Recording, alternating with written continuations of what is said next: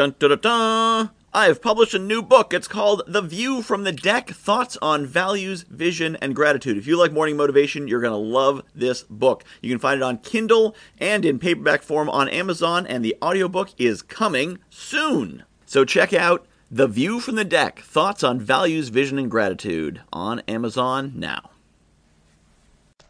Good morning, my friends, and welcome to another Sunday Reflection. As I record this, I am strolling in the woods at Bluff Point State Park near where I live. So if I sound a little bit winded, it's because I am strolling, which is not sitting at my desk. If you hear birds or crackling of leaves or the breaking of a twig, that would again be because I stepped on it. I have diverted from the path I was walking on to a quieter path because the main path is somewhat well-traveled and people are very polite and want to do things like say hi and engage with me, which is a problem when I'm trying to record a reflection, and honestly a problem as I'm trying to reflect. I'm quite extroverted.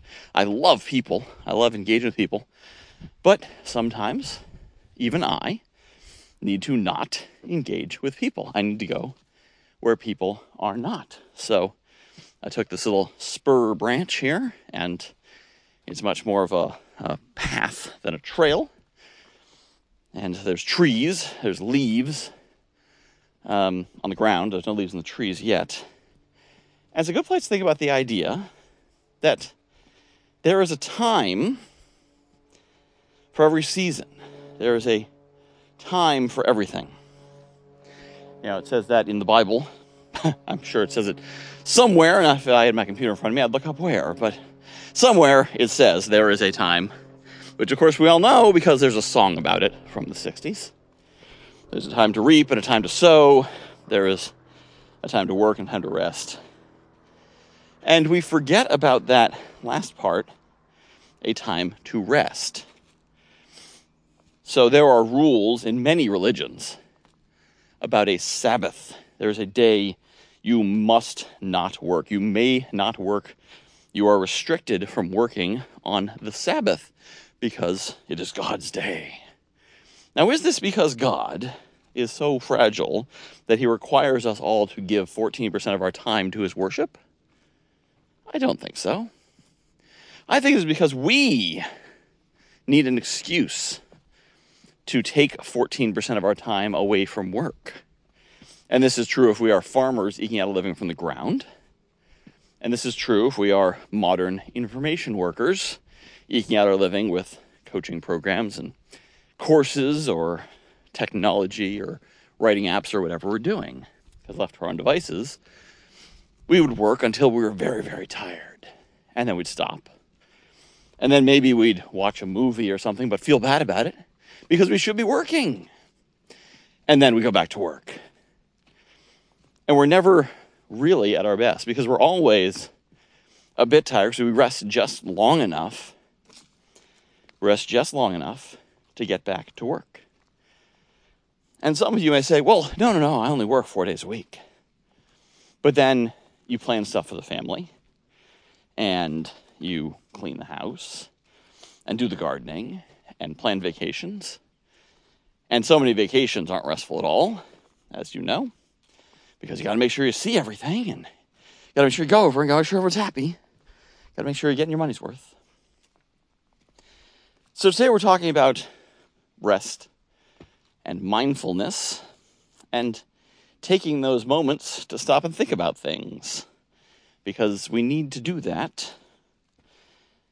And we've needed to do that since the beginning of time.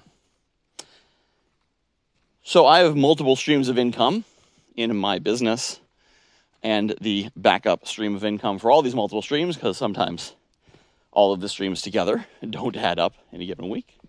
And the backup is gig work, which I do because I enjoy. First off, I enjoy getting paid. But secondly, when I drive Uber, I get to meet all kinds of interesting people, and I like driving. So last night, I met a number of interesting people. I met a couple who had just met at a bar and was going to one of their respective homes to do what young couples do when they first meet at a bar and then go home together. And if you don't know, Ask your parents. You're probably too young to know. But that was a fun bunch. I talked to a woman who was a bar, not a bar manager, a head bartender. Learned a lot about the business of bartending, which was interesting. But what I wanted to talk about was I met a young man, 18, 19 years old, who is a convert to Islam. It was an interesting one because every once in a while I get lucky and I drop someone off and then the pickup's exactly the same spot, which is perfect because there's no time getting between pickups. And I dropped a fellow off at the gym, and the gym was in the same plaza as a Muslim prayer space. I don't know if it's called a mosque there, or if it's a prayer center, or what it's called, but it was a Muslim prayer space. And I picked up this fellow who had the full robe and headpiece, and he was carrying some watermelon in a bowl, and he got in the car. And I strained my brain for what I knew of what I believed to be his religion. And I said, "Were you at a Ramadan service?" And she said, "How did you know?" Because apparently most people aren't familiar with his religion. I recently happened to observe that Easter, Passover, and Ramadan all overlap this year. And I mentioned that. And he said, yes. And he said, Ramadan's, I started to explain why Ramadan was a great season. And it's very relevant to what we're talking about today.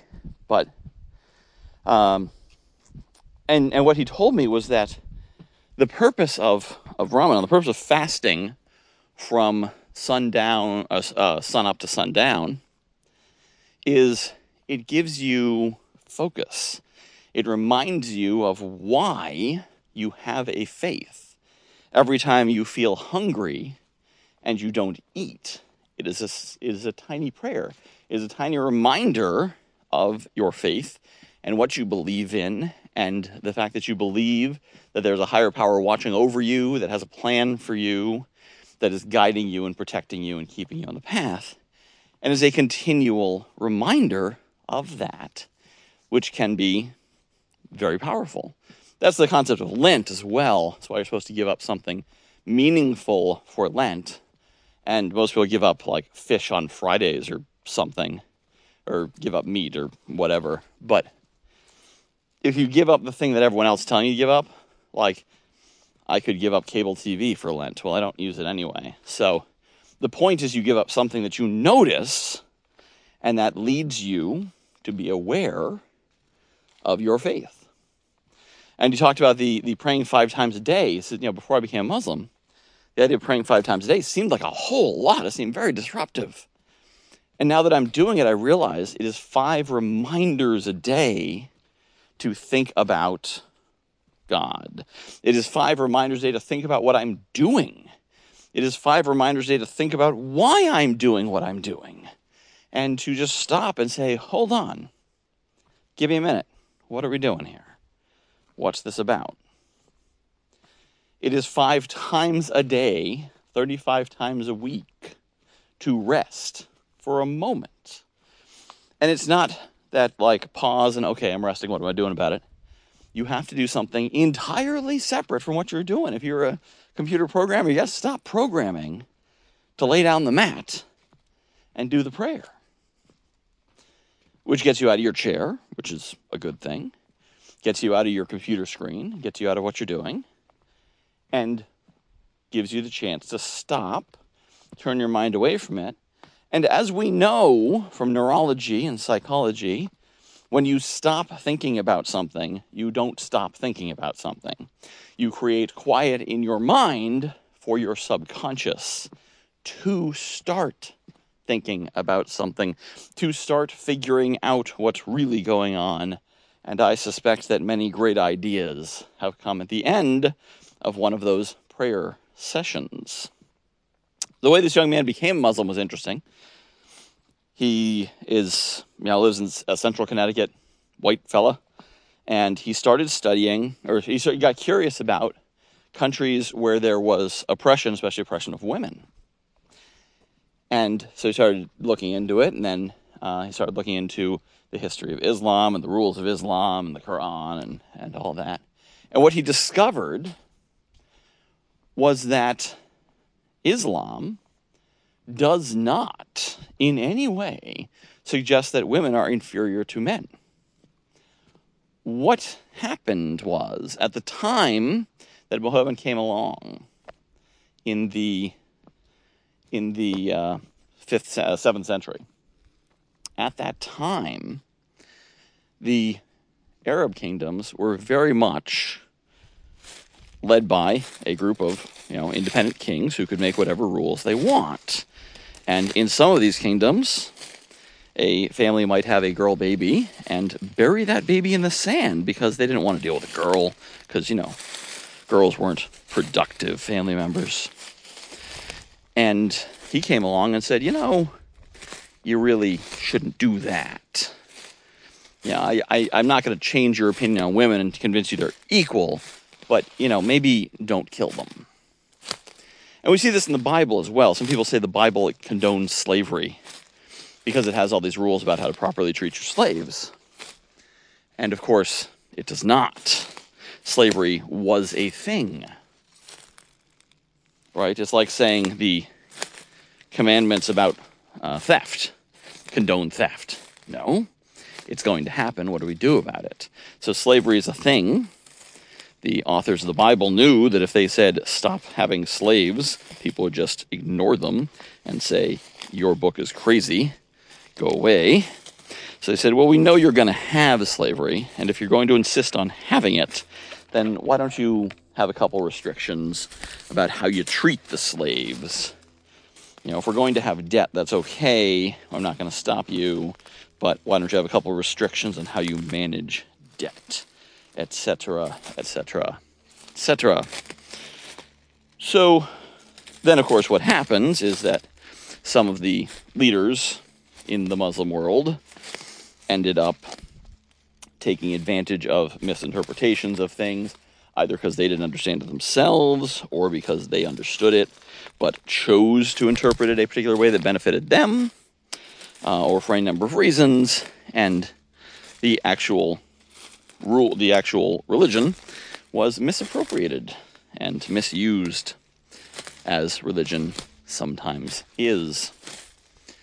So he got into Islam and found that it was very valuable for those reasons he shared, and he got into my Uber and shared them with me for reasons I found very valuable, which I wanted to share with you. So as I'm walking out here in the woods, it's sort of a metaphor for that as well. I'm not thinking about what I'm doing or where I'm going. I'm simply strolling along this trail. Should somebody happen to come towards me, I go off the trail and walk around in the grass and the leaves and, unfortunately, brambles. But it's easier than dealing with trying to maneuver somebody walking by me as I'm recording. So I simply plod. I don't know where I am, although I'm pretty sure I can find my way back. And if not, you won't hear this, because I can't post this from my phone. But the idea is to clear that space. I'm not worrying about what I'm doing. I'm simply talking while I'm walking, which is generating that flow of ideas. Is this one of my best? Well, it's the second one, so it is certainly one of the best too, no doubt. But the point is, the idea I'm talking around, I'm reflecting on here, is the importance of rest, the value of rest. An analogy I use with my clients sometimes is that the pit stop is part of the race. It is not a distraction from it. It is not something missing from it. The pit stop is part of the race. Now, certainly you try to build a car in such a way to minimize how many times it needs to pit. Because if you can eliminate one pit stop from the race, it's going to make a difference. But if you skip a pit stop that you need, not by, taking the corners differently so you don't wear your tires, but just by skipping a pit stop you need, then you'll blow a tire, or you'll run out of gas, or your wing will fly off, or whatever.